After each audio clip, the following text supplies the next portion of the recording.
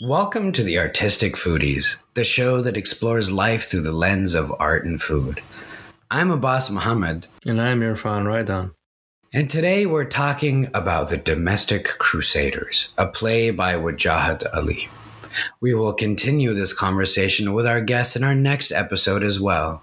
So be sure you catch them both on Spotify or wherever else you get your podcasts.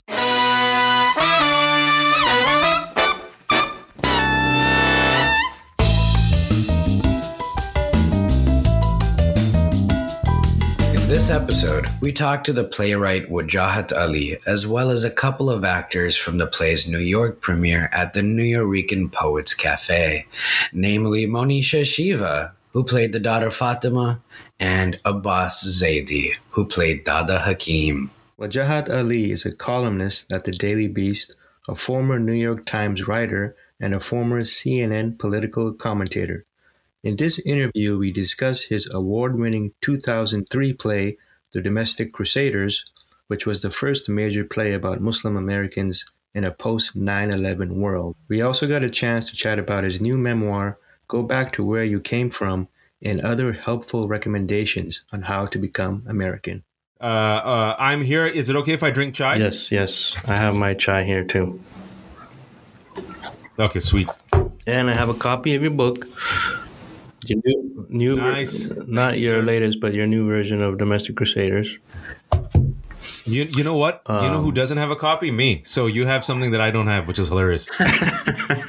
No, so like inshallah one day I'll get it. But anyway, the few people who've gotten it say it looks really nice, so that makes me happy. Yeah, it's good. It's bringing back some memories of. Yeah, man. I was there at your first showing at Mehran Restaurant. When you did the reading, and it was pretty funny stuff. It was like the first time that anybody kind of saw like a Pakistani family portrayal. And, everybody could relate to it because, we kind of grew up in that similar situation.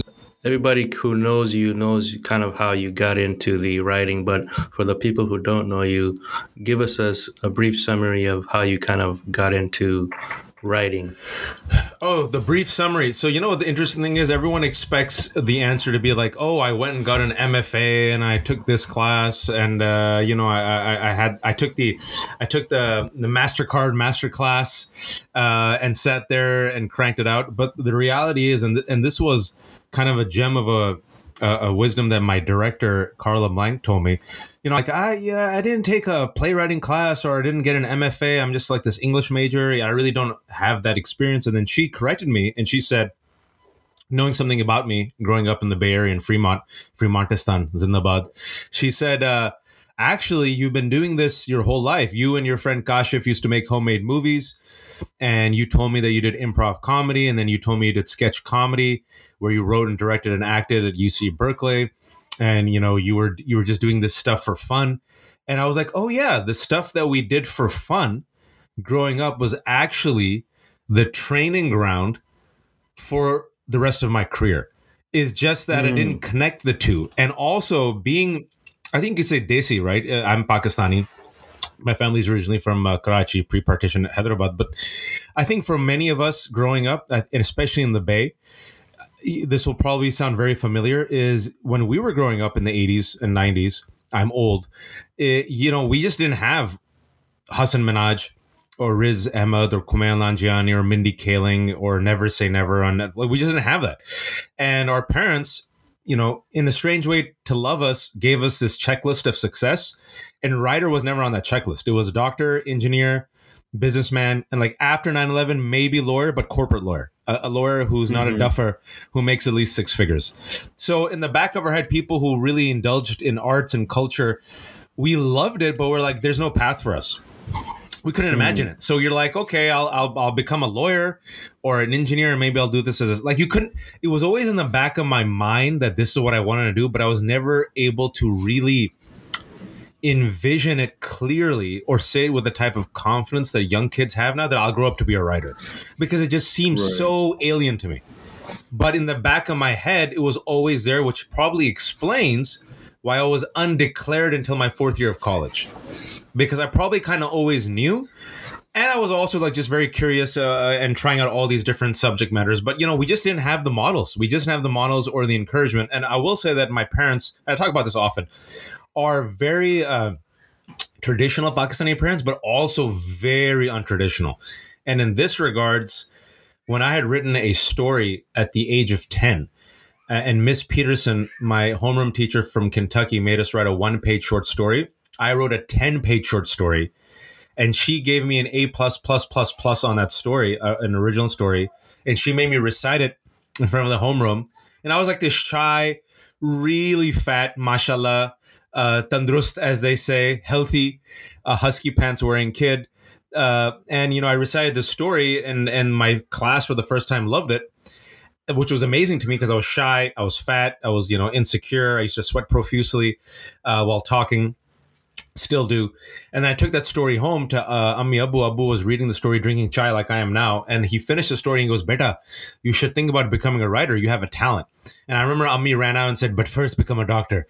But they always encouraged me. That's the funny thing, is they always encouraged this talent and said that you have something and you should invest in it. So that's where I got really lucky, that teachers and my parents and enough mentors along the way in a place like Fremont, where there's very little encouragement, at least when I was growing up, I was able to nurture this, some would say talent, or some would say probably skill, into something that became a career. Armin, what was the setting in which you wrote and came out with this piece of work, and why did you come out with it at that time? So I started writing the play Domestic Crusaders as a 21-year-old senior at UC Berkeley. I had just turned 21. 9/11 had happened 2 months ago. My professor for a short story writing class that I happened to just enroll in and get in, Ishmael Reed, who's a MacArthur genius, a titan of American literature, an African-American man.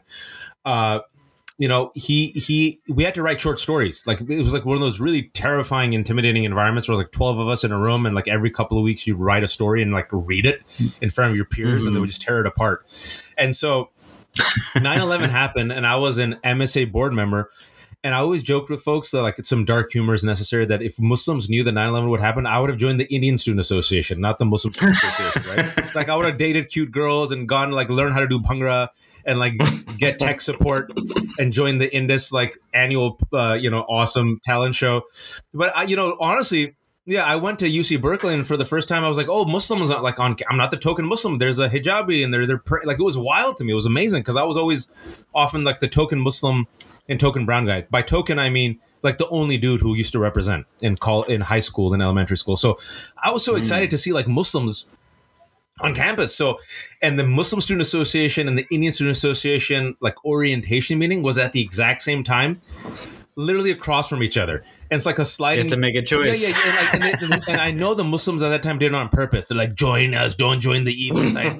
They do, because this was a wild time, like the late 90s was like the hotbed of Salafism. And creeping in of traditionalism, and then hypocrisy and confusion all around. And so people are like, don't go to the Indus. They do the dating and the dancing. Come to us. Astaghfirullah. Come to us where we do none of that, but on the DL, and we're all freaks. I'm like, oh, okay. So I'd make the sliding door moment, and instead of going left to the Indus, which is also pretty amazing to see all these South Asian and brown folks, right? So I went to MSA. So long story short, somehow I become the MSA board member, one of the 5. I didn't have a real title, but I guess you'd call me vice president. And 9/11 happens, and you guys remember this. We're that generation where America lost its mind. And overnight, even though we were in the Bay Area, the ripple effects of 9/11 reverberated globally. And so the day that it happened, we were watching the Two Towers fall. I was in my pajamas. We started getting these phone calls from hijabi girls, girls I'm saying at that age, meaning around my age, teenagers, afraid to go out. We had to do escort service. We got hate mail. I mean, we were in California, right? But overnight, the enemy became Muslims. It became a civilizational war between something called Islam and the West. You guys remember this, right? The country went crazy. Yes. And so for 2 months, I kind of became an accidental activist. I always joke, and we all became like these cultural ambassadors of Islam, and we had to be perfect. And the media came, and you had to organize. And oh, by the way, I was also a senior at UC Berkeley trying to figure out my major and had to go to school. So in this environment, I remember that, oh crap, I got to write a story and present it. And so in the like Fajr time, I wrote this insane story about these two ogres celebrating their 50th wedding anniversary who hate each other, and they poison each other's goblet and try to kill each other during the dinner toast. And I wrote this. I don't know what happened. I was like Fajr time. I got inspired to write the story. I write the story. I go to class. I read it. I think Ismail Reed, my teacher, is going to yell at me. But instead he says, see me after class. And I'm like, oh man, he's going to rip me apart. I haven't been to school like 3 weeks. And he goes, I think dialogue and characters are your strength. You write really good short stories, but you ever tried writing a play? I'm like, what are you talking about? He goes, yeah, right. You know, this country is going to haze Muslims for the next few years. Next 10 years is going to be really tough for you. Take it from me. I'm a black man. They've been hazing us for 400 years. It's asymmetrical. You don't have the power, but we've always fought back. And the way we fought back is through art and culture and storytelling. And so I'm really curious to read an American kitchen drama, but I've never really read it from the perspective of your folks. Like, you're what, Pakistani Muslim? You know, you ever read Death of a Salesman or Long Day's Journey into Night or Raising the Sun? I'm like, yes. He goes, yeah, write me something like that. I'm like, what the hell are you talking about? Like, well, this is a short story class. He goes, no, I think you'll be fine. Okay, listen, write me 20 pages of a play about what are you again? I said, fat, scared, what? And he goes, no, a Pakistani Muslim American family, and give me 20 pages or you'll fail the class. All right, bye. Wow, ultimatum. Yeah, and he's like, okay, and yeah, don't waste your time in the class. You don't have to come to class anymore if you don't want to. Or I'll see you in 2 months. So I started it for my 21st birthday, and I remember, here's a deep cut. There used to be a Borders in Fremont, California, off of Maury and Fremont Boulevard, right across from a Barnes and Nobles, and I don't think either the Barnes and Borders are there anymore. This is a deep cut for Fremontonians. And I used to, being a Pakistani kid, with Eid money at that time, I think they stopped giving me Eid at 21.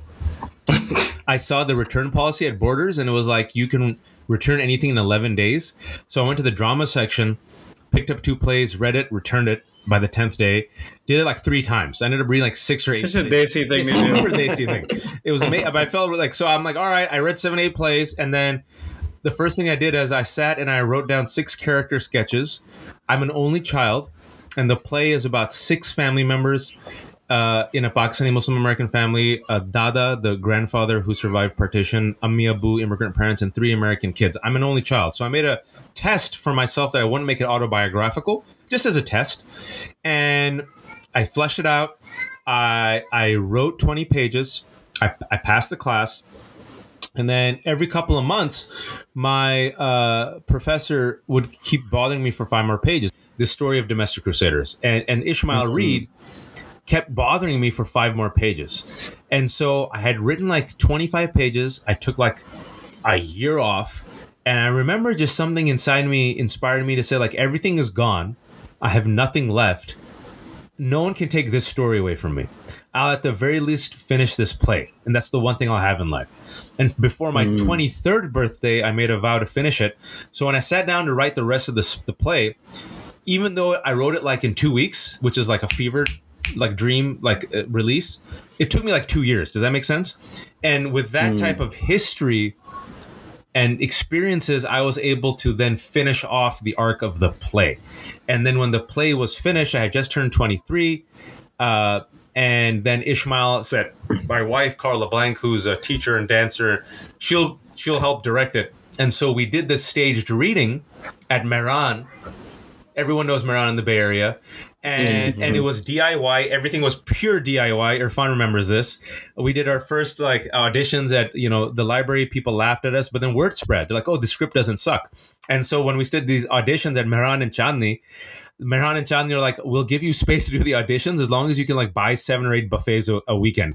and like we used to get enough people that they used to come and buy the buffets. And by like after a month of auditioning local talent, even I swear to God, the Chandni workers auditioned for the role of the father and the mother. And so, I did everything myself. We did the press release. We made our own music. And then I went to Mehran. The final story I'll tell you, because it's hilarious, is I'm like, okay, Fayaz. I think Fayaz still owns Mehran.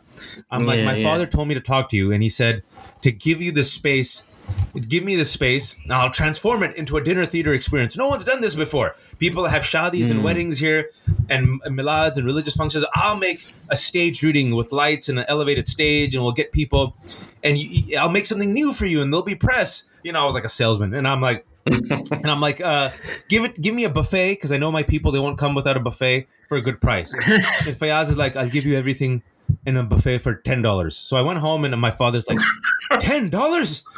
No. And then he drove me back to Mehran. My father says, I'm here to see Fayaz.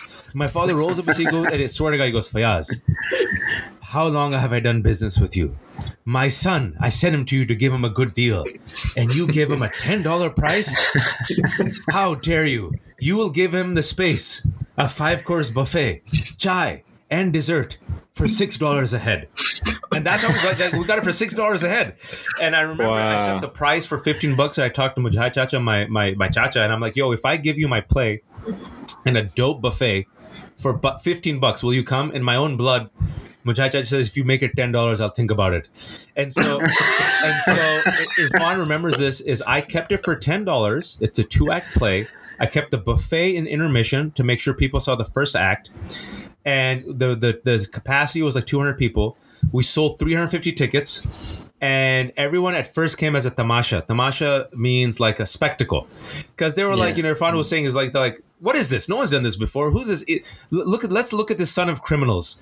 I'm serious. Like, and maybe the criminal parents will be there, and look at this stupid play. So it was like most people came for a tamasha, and also because I cast a lot of local talent, people came to support the local talent as well. The test was, would they leave during the intermission? Because, look, first act is done. I've given you Kana. After Kana, you can leave. They all stayed, and then we got a standing ovation, and that's when I knew we had something. Wow. So you asked me a simple question, I gave you a story. Oh, that's great. That's great. Yeah, that's some very interesting stuff. I didn't know a lot of that thing, so thanks for sharing that. I'm really proud of the fact that we stuck to our guns. We kept all the merchant masala. We didn't whitewash it. And what we did was, I realized very early that if I had gone through the traditional mainstream channels, I would still be waiting to publish the play or produce the play in 2021. Oh, wow. So what we did was independent grassroots. We did it ourselves. And our parents came and built the mosque themselves. I guess this was like, we'll just do it ourselves. And you guys know from the Bay Area, and Hassan says this, Hassan Minaj, he tells me this. He goes like, bro, you were like a flower that bloomed from concrete, bro. And what? And I think what he means, took that from Tupac. Yeah, and he's like, because I remember this is how the way the world works. Hassan met me when I was a grad student, and he was an undergrad, and he was a young kid, and he goes, "Oh, you're the guy who wrote the play. You did it." And so that's how long me and Hassan have known each other. But what he was saying was, our environment, our community, is not conducive towards nurturing this talent. So not just the mainstream, as corporate mainstream entertainment has marginalized and sidelined us, also our own community. Because they didn't see any models of success. And they're like, beta, ye bakwas hai, this is useless. And uncle said, beta, why don't you do something useful like protest? And so so my desire was twofold, was to excite and sell our story to my own community and make them believe that it's worthwhile. And there was so much doubt. Even after the Mehran, where we premiere, where we got standing ovation, every single premiere in San Jose, in Berkeley, in Mehran, there was always some auntie and uncle who came up to me afterwards, even after the standing ovation, and said a variation of the following: "Beta, that was great, but what will the people think?" And I'm like, the people like it. He goes, "Nay, the people." And so people. Once I got the validation of and so look, strategically, I hate saying this, but colonialism is a hell of a drug. Whiteness is a hell of a drug. Once you got Goras, white people, to sign off on it, that's when our people came on board. Like Dave Eggers, he likes, Emma Thompson likes it, Tika Tika, the people like it. Oh, it's in the San Jose Merc, SF Chronicle. So this play that was crapped upon, that was given no chance, that people said no one would care about. McSweeney's published in 2010. And then last year, McSweeney's on its own came to me and said, can we do a 10-year anniversary of this play? Because in the moment that we're in this country, where we're having a conversation about, everything, this play is still topical. So do you mind if we publish this play again? I'm like, you know what? Why don't you wait 6 months instead of like April? Why don't you coincide it with the 20th anniversary of 9/11? And they're like, oh, that's great. And so lo and behold, this play, the new version with the new cover, with the new introduction by Hassan Minhaj, of all people, look how things come full circle. A new conversation between me, Ishmael Reed, and Carl LeBlanc, the director, and with a few edits where I did like a Ridley Scott Blade Runner edit. Like I just trimmed like 4 minutes. That's about it. You probably won't notice it, but there's just some lines that bothered me. But other than that, the play is still topical. I didn't like change anything from the 2010 version. And so mainly it is very, very just gratifying to look back now as a 41-year-old old man and see that a play that he started writing at the age of 21 that everyone told him would not appeal to the mainstream now has 2 publications and has validated and has been performed in England and Canada, and people have gotten their thesis done on it, and people are teaching it, and people have gone acting roles off of it. People have gone into drama school off it because they used some of the monologues, right? All these messages have gone over the years. People have decided to leave their corporate job to become writers because they saw my journey, you know? So that's where I measure the wealth and the success. That's how it feels very gratifying. What was the political climate when this first came out? Like, what do you remember from your felt experience of that day and age? When you first interacted with it, and then when you acted in it as well. I see. So yeah, it had been like 8 years since 9/11, and Islamophobia was it was big. It was prevalent, right? And just brown people altogether. You saw it in your day-to-day, you felt it in your daily interactions with people. You felt it when you traveled outside of the US and how you were interrogated, or, or I traveled to London one time, and I was told to step aside while everyone else was going through. You saw it in the political climates in other countries like India becoming more fundamentalist.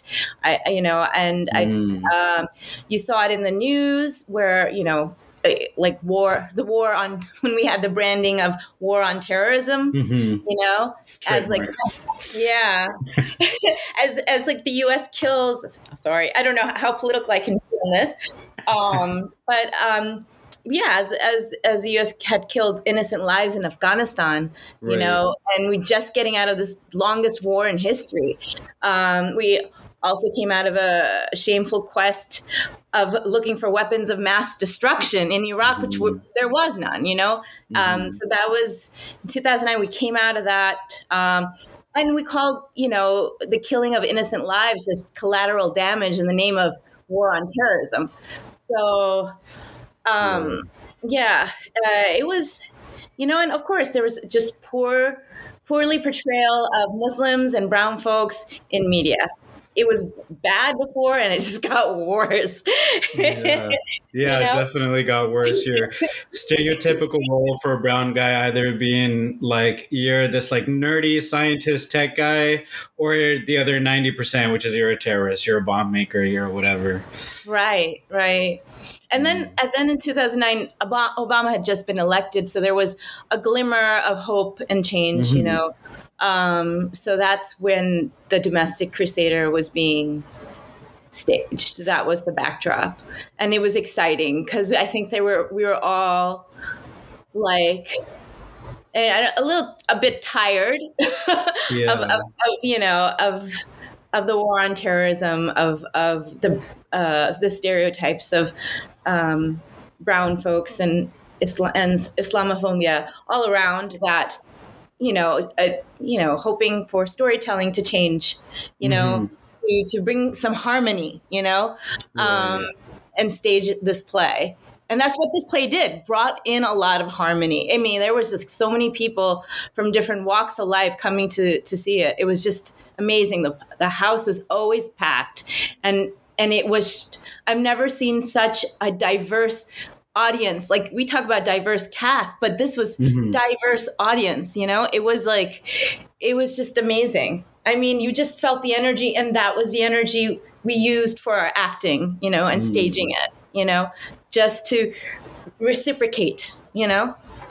Obviously, the play is specifically about a Pakistani Muslim family, but obviously, we all know that the way that it was written, everybody can relate to it, and not even you don't even have to be a Desi person, or you don't even have to be a Muslim person, but it's like a typical American family. So tell us a little bit about your background.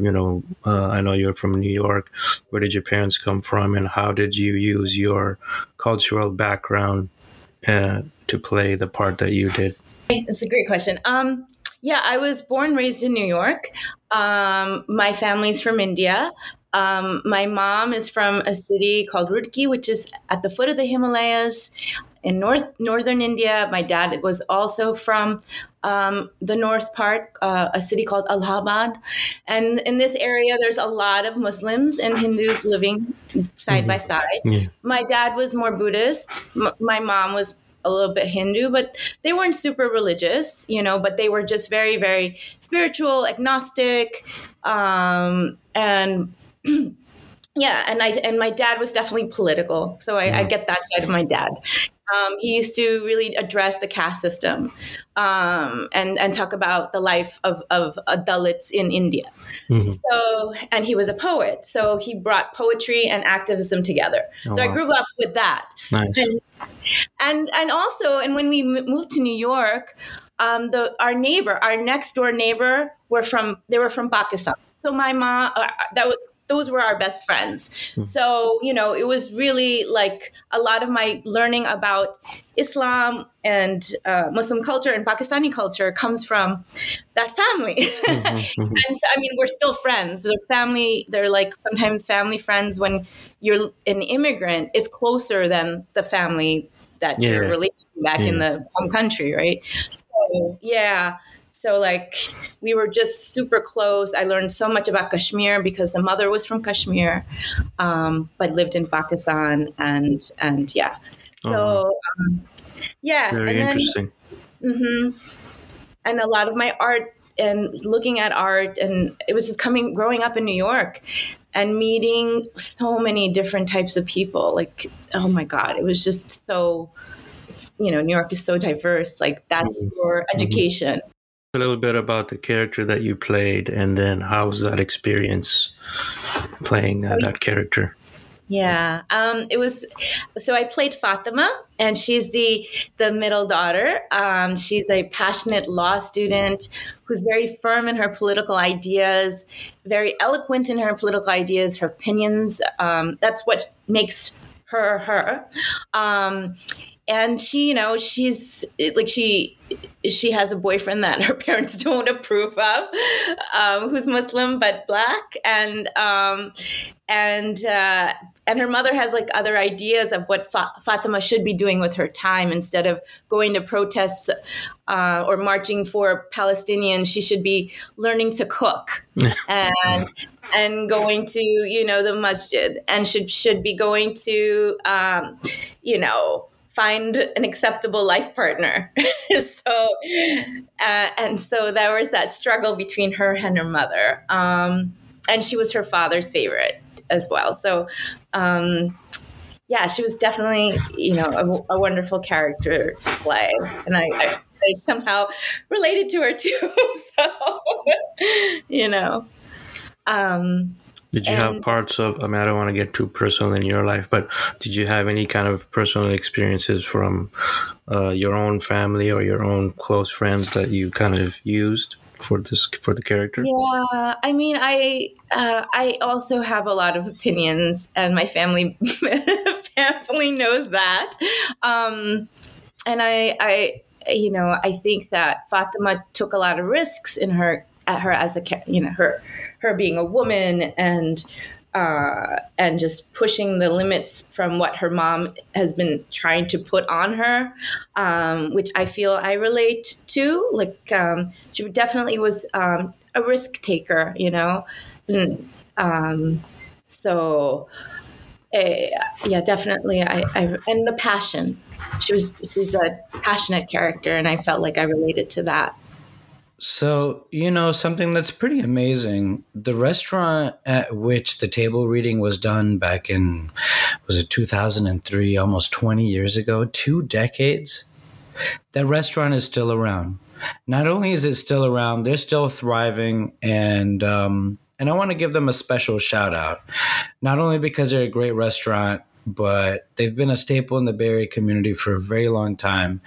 And they supported Wajahat in this endeavor, not even realizing how big it would become. They believed in him and they believed in his vision, and they supplied the buffet, which allowed for the table reading to be so well populated. And subsequently, well, the rest is history. Mehran Restaurant and Catering has been serving Indian and Pakistani cuisine to the Bay Area community since 1986.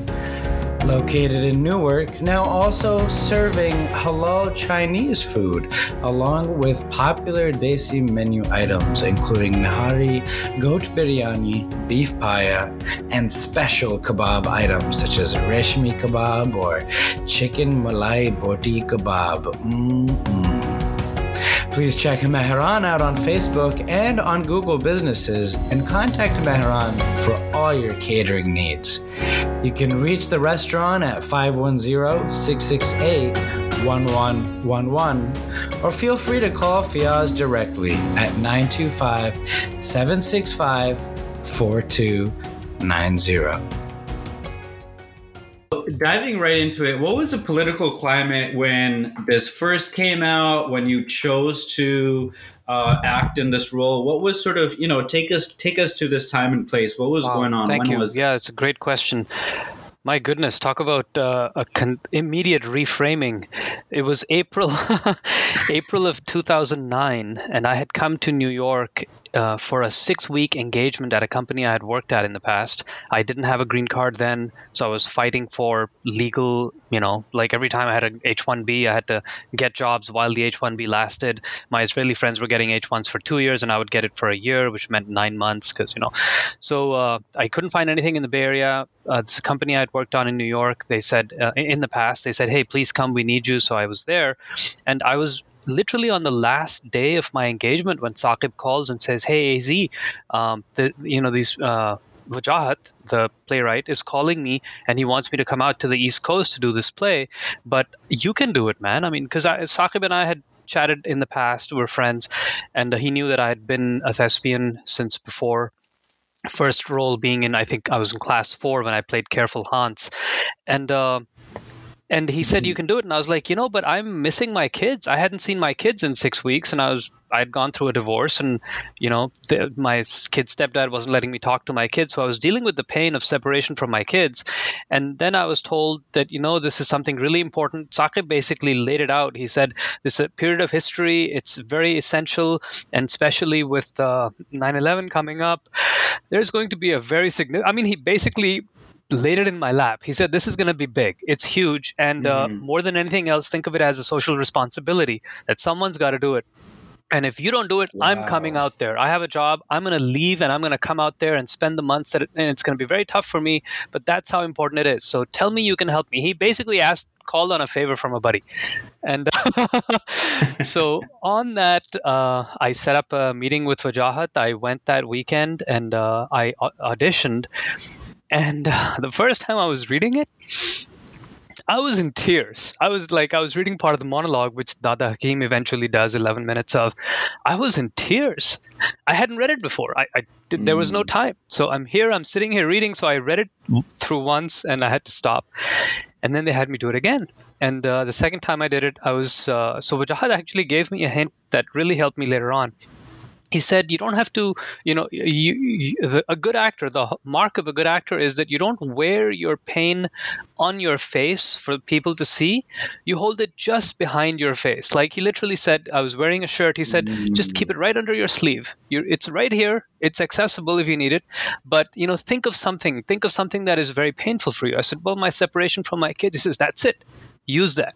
From that moment on, he gave me a grab. And my grab was my separation from my kids. And using that, I was able to think of my kids while reading this extremely emotional, extremely heart-wrenching. It's a gut-wrenching read. And while reading it, I was able to think of something else that was giving me tremendous pain. And I was able to, a lot of actors have a very hard time finding a grab that they can use. Because I had this kind of guidance from Wajahat, a few times he did that. Hopefully we'll have a chance to talk about a few more examples. But that right there became a very significant, and that's why from the beginning, I think Carla, she said from there, she knew that I would be the primary. There's a primary and a secondary in major productions. And I think it was just because I felt it so strongly. So, yeah. Wow. It was a tremendous experience of personal growth. I had the kind of a team that few people are lucky to get. We had a dramaturge of Carla Blank's experience. We had Ishmael Reed guiding and he had helped develop this play. But once we got to the practices, we had, it was incredible. It was so great that afterward I went to Pakistan. I spent 2 years. My mom was at the end of her life. And when I came back, I had a chance to be part of a local Bay Area drama company here called Natak. And I got into a play. I played the Qaid-e-Azam role in Mantu's Toba Tek Singh play adaptation. And I did that because I had that experience with Domestic Crusaders, and I realized that if I want to get into a high-level mode of delivery for myself and for my life, it'll be good to be part of a team that's delivering at that level. And Natak was definitely at that level, and I had that experience again. Mm-hmm. So to answer your question, it was a powerful, just, on-ramping experience where everybody's giving their all and working at a very incredible rate. The kind of a team that people are lucky to have once in their lives. It was incredible. And where were you born in your education? My father was in the Pakistan Air Force as a fighter pilot. And so I grew up all over the world. 12, what was it? It's 8 countries in 8 countries and 4 continents and more than 20 homes by the time I was 20. And it's just the way, military life goes. So mostly in Pakistan Air Force schools, but, spent a year in the States, spent 2 years in Libya, 2 years in Syria, Italy, England, Bangladesh, so Iran.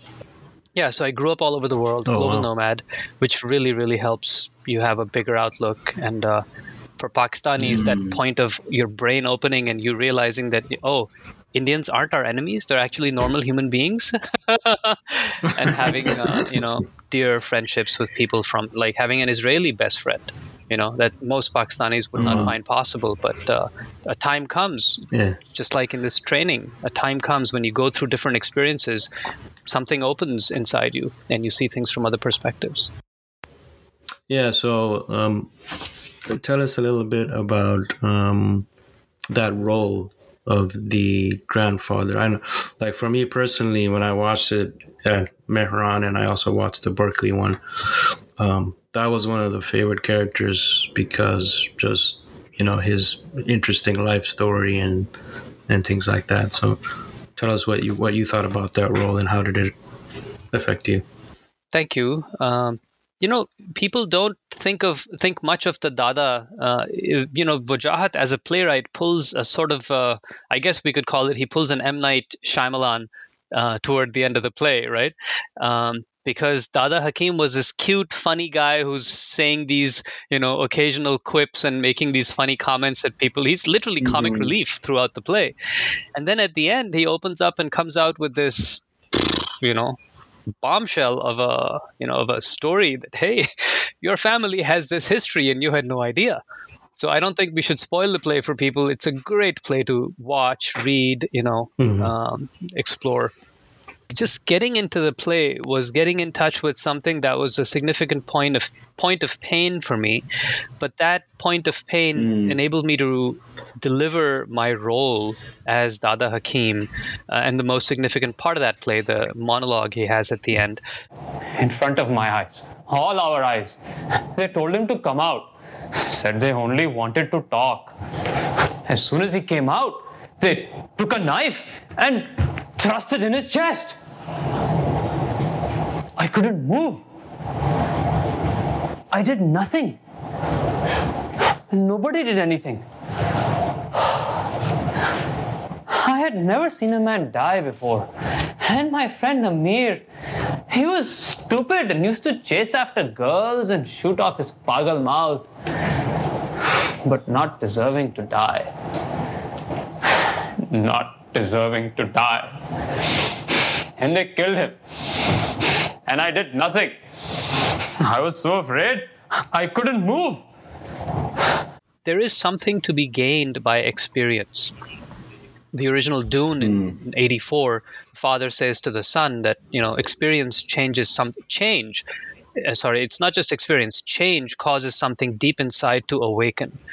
And here I am playing a role where, I'm saying these things that Dada Hakim says. You can only use your like the word I used, my go-to, right? My the tool that I had, which is that I could think of the pain of my kids, to hold my tears back and to stay at the threshold of being able to deliver these lines and yet be composed. But it affects you. It's difficult. I wasn't a formal professional actor. I had acted in the past, but the previous role, the role of Careful Hans, was very happy-go-lucky. This kid is just, he's everything he does, he applies. Whatever, he does something wrong, and then the instructions he gets, he applies those instructions on the next thing he's doing, which makes it wrong. It's a really funny play, but it's very situational in that sense. Here, Dada had to hold. Dada essentially had to bring home all the work that everybody had done throughout the play by using it's not so much a conflict, but using an exchange that happens to trigger and to make that trigger believable. I found, I believe I'm still learning. Like in talking to you guys right now, I'm still learning from that experience. I don't think something as significant as that ends giving you the lessons that it's meant to give you. But yeah, it was a deep look inside. It was like tearing yourself apart and looking at what you're made of. It was a great experience. So if you can just connect some of the dots here, like what was happening politically? What was your experience as a Muslim in the politics when the Domestic Crusaders first came out, and then when you acted in it, and how about now looking back?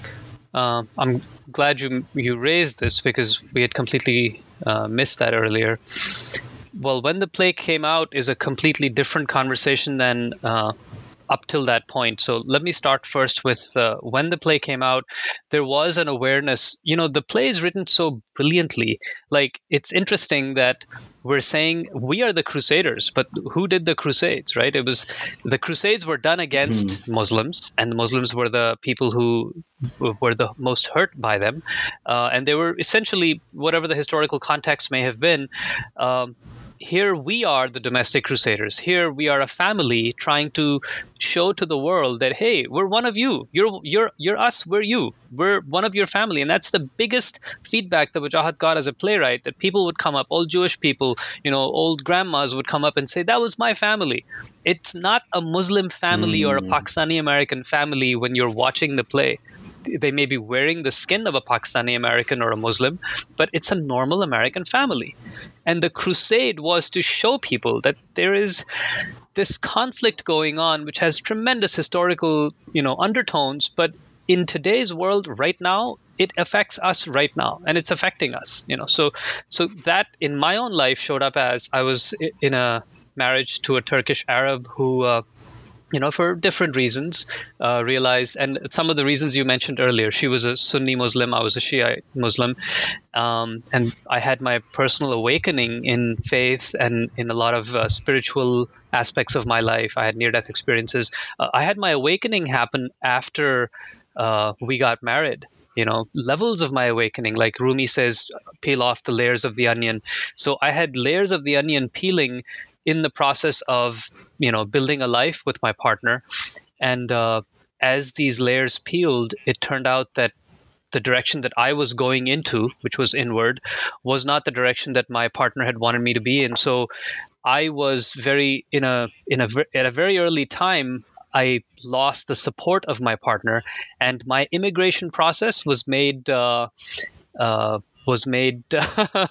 It was affected. I'll just say that, and I didn't get my so I was dealing with. I had a 10+ year process of suing the U.S. government and getting a green card. So I had to go through. In fact, now I can talk about it. Joe Biden had a law that he started, which was so significant, called Violence Against Women's Act. It was a spousal abuse clause in the U.S. Immigration Code. I was one of only 2 men known to my attorney who got their U.S. immigration because of suing the U.S. government, utilizing the Violence Against Women's Act, which is no longer. It's gone away. Because the Republicans, whatever, it's the reality of our time that it's party politics, and party politics caused such a useful and essential law to expire. So I had dealt with that. I mentioned earlier I was dealing with H1 renewals. It was crazy. It was very difficult. So I was dealing with a very real effect of 9/11 in my life, being a young Pakistani Muslim, being a young Muslim male of Pakistani origin, where when I even had an interview with the immigration service, and I learned later on by my later attorney that they should have given you a provisional green card then, because they said we can't give you a green card because your security clearance hasn't come through. Well, with every other nationality, they give you the green card on a provisional basis, so that if your security clearance comes through, it's retroactive. In my case, being a young Pakistani, I didn't get one, and I had to deal with this more than a decade later. So yeah, I was dealing with it in a very real way in my personal life, but I was, dealing with it. Coming to the play, the awareness that we're dealing with 9/11 and this play is premiering on this date, that is the reason why I understood the depth and it's the weight of what Saqib Rasool, Saqib Mausuf say to me. Saqib Rasool is my coach. Saqib Mausuf was he conveyed to me the importance of it, why the timing matters. He didn't talk about how, there is wordplay going on. There is a twist in the play, in the presentation of the play, the name of the play, at the end of the play. He didn't talk about the ingenuity with which the play was written.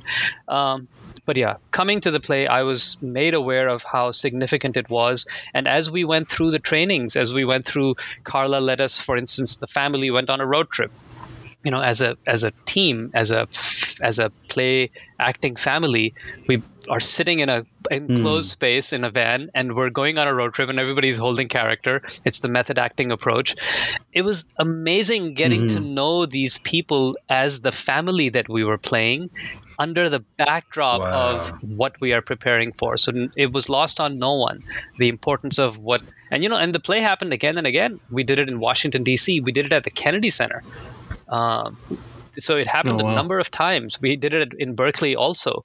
I think the significance of it was not lost then. And I believe this interview happening is proof that the significance is not lost even now. Yeah, I think it was a very significant play of our time.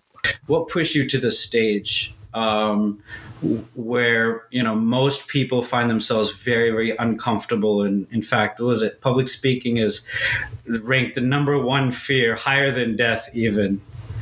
What kept you coming back to the stage, and what are some experiences that you had as an actor for Domestic Crusaders that you still remember, Stark? Yeah, that's a beautiful question. To be honest, I was terrified of the stage as well. And I was terrified of public speaking as well. In 6th grade, I once had an assignment to write. We were in military schools, so we had a topic, and you had to speak either for it or against it. And the topic was preparation for war is necessary for peace. And I chose to speak for it. So I wrote a pretty nice speech, but I had a hard time delivering it.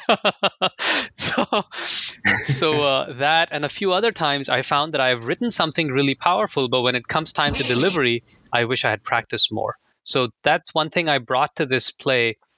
And, Dada Hakim has an 11-minute monologue at the end, and he has to deliver it without any, there's no book, or you can't have notes.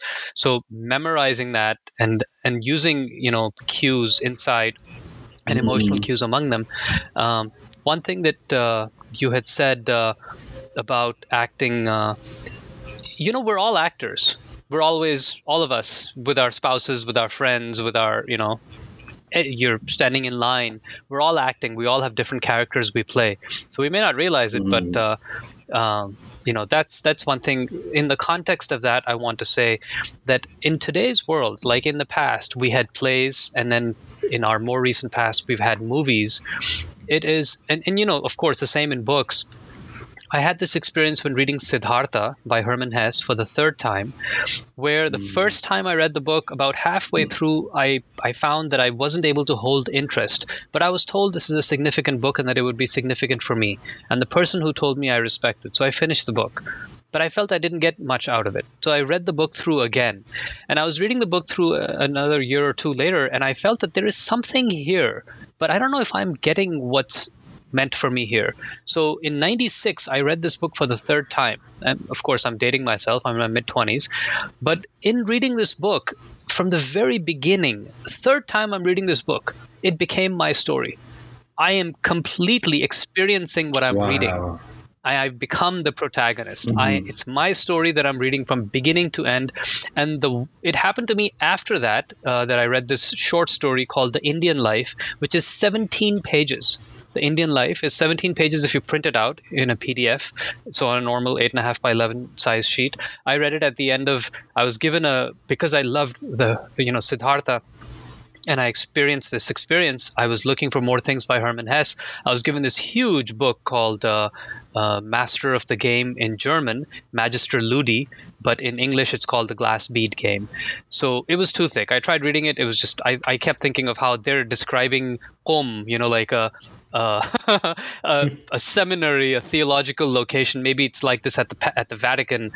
That's what they were describing essentially. So I didn't read that book, but toward the end I saw there were 3 short stories, and The Indian Life in that paperback book was 50 pages, 51. And The Indian Life was another experience. I read this book and I become this character. And it's funny that I first experienced that in Hermann Hesse's works. So in reading a character and becoming that character becomes a journey. And we may not realize it, but we talked about Star Wars earlier. Star Wars has the same effect. I was Luke Skywalker when I saw that movie. And we're talking late 70s. I had come across, and the reason I mention this, I had come across an amazing movie by Patrick Stewart, the guy who plays Captain Jean-Luc Picard, Patrick Stewart. It was called Dune. Now Dune is big because there's a new version of it, but that 1984 version of Dune, in that story, a few things were said which impacted me greatly. And it was like being in Hermann Hesse's Siddhartha, or in being, Gautama in The India Life, where I'm reading this story, but what I'm going through, what I'm experiencing is a personal journey. So acting to me is attractive because of the personal journey it represents. And I noticed that because of these Careful Hans playing that, I was a 4th grader. That was just, a fun thing I did. I found that in doing skits in college, I would literally be the funniest guy. And I was super awesome in skits. And I'd come up with amazing ideas. And we'd have so much fun making the skit that even on stage, we'd be doing the skit and we'd be laughing at our own jokes. And I found that comes naturally to me. Letting go of the shell of AZ and Zahir Abbas and being the character that AZ is playing is liberating, because you get to be whatever you invent or whatever is defined in that role. So from that perspective, public speaking became easier for me. I started doing Master of Ceremonies work, and I became really good at it. And I realized a Master of Ceremony is an actor. Like, you're taking the content, and in this case, the content is people's energy. You literally are taking. Exactly. You're just playing with your energy. You're the amplifier or modulator, and you're giving that right back to them. And this is another thing you might find interesting, because I know, are a big Master of Ceremonies for the Halal Fest and stuff. Every time before I'd go on stage, I'd have an experience just before, like in panic mode. I have to go to the bathroom, and the contents of my stomach would jump out of me. Like, literally, I'd clear my stomach. Wow. So I'll say it. It was a number 10. And having done that, I would be clear. I'd be clear-headed, clear-hearted, clear mind, and I would excel in my roles. And I noticed that was a constant. I noticed that would happen again and again. So, Is that a piece of advice you want to give to young actors? Go to the bathroom and let everything loose and out. Okay, in Urdu, the word is dust. That's why we say number 10. It's when just everything comes out, and nothing is held back because it's all liquid. But yeah, excuse me, I apologize for the graphic. Right, we're not talking about emotional release here, ladies and gentlemen. Aided by the tools the body has, but.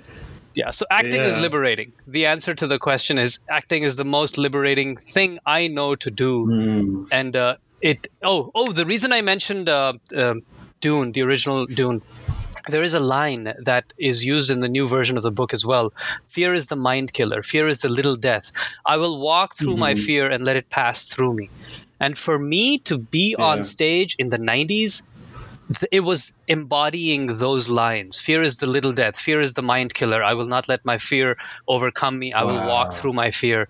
And that's what I teach my kids. It's what I teach my wife. It's what I teach my friends. You have to walk through your fear. You have to face your fear. Avoiding your fear. And I'm saying this, and I'm going through another significant change right now, and I'm saying it as much for myself as any listener. We have to face our fears. Avoiding our fears makes us less than who we are. Walking through our fears, it's the power of letting go. Whatever you have the power of letting go ceases to have any power over you. So definitely being on stage with a long and emotional monologue, like that's not easy. What was that experience like for you? Is there anything that really stands out? It wasn't all me. It was part of the team. It was part of the hard work we all did, the training. And yeah, there was a bit of me in there, but I think it all comes together. It's all like you're a chef, it's every little ingredient that makes the dish, right? It's that little bit of, chili put in an omelet that brings that little, it's people may not even realize little ingredients here and there go in to make a masterpiece. And it was a masterpiece, but I obviously can't claim the credit. I was a cog in a big machine. And in that part of the play, I may have been a more significant cog or a more significant machine in the bigger machine, but I think it was a genius. It's an ingenious play, and with Carla's help, put together incredibly. The dramaturgy is a very significant part of making a play successful, and Carla Blank she's a genius of her own. It was historic to be able to have Ishmael Reed, Carla Blank, Wajahat, the cast we had, even our backup cast. They were amazing. They were wonderful. They were a second cast, So, yeah, we did some mixing and matching here and there later on. But to this day, I think it's because of what my uncle said to me, it ranks as one of the highest accomplishments of my life. Oh, wow. So far. Nice. Yeah. I treasure that experience, and it's, I think every human being would benefit from at least one exposure to playing a role in a play or a skit or something where you get to be somebody other than yourself. Because we're doing it all the time anyway, but unconsciously. So it's great to do it consciously and to experience the liberation that comes from it. Wow. Right. Thank you very much for sharing. It's my pleasure. I really can't say anything more than that. It was a really powerful closing. Thank you so much for tuning in to the Artistic Foodies. We had a great time being inspired by the creatives who made the Domestic Crusaders happen. Before we go, show some love for your favorite podcast by leaving us a review on Apple Podcasts. Be sure to find us on Facebook and Instagram, and stay tuned for more episodes as well as bonus content. You can also have access to all our episodes at theartisticfoodies.com. This podcast has been brought to you by Halal Fest Incorporated and Gathering All Muslim Artists. Autobots roll out.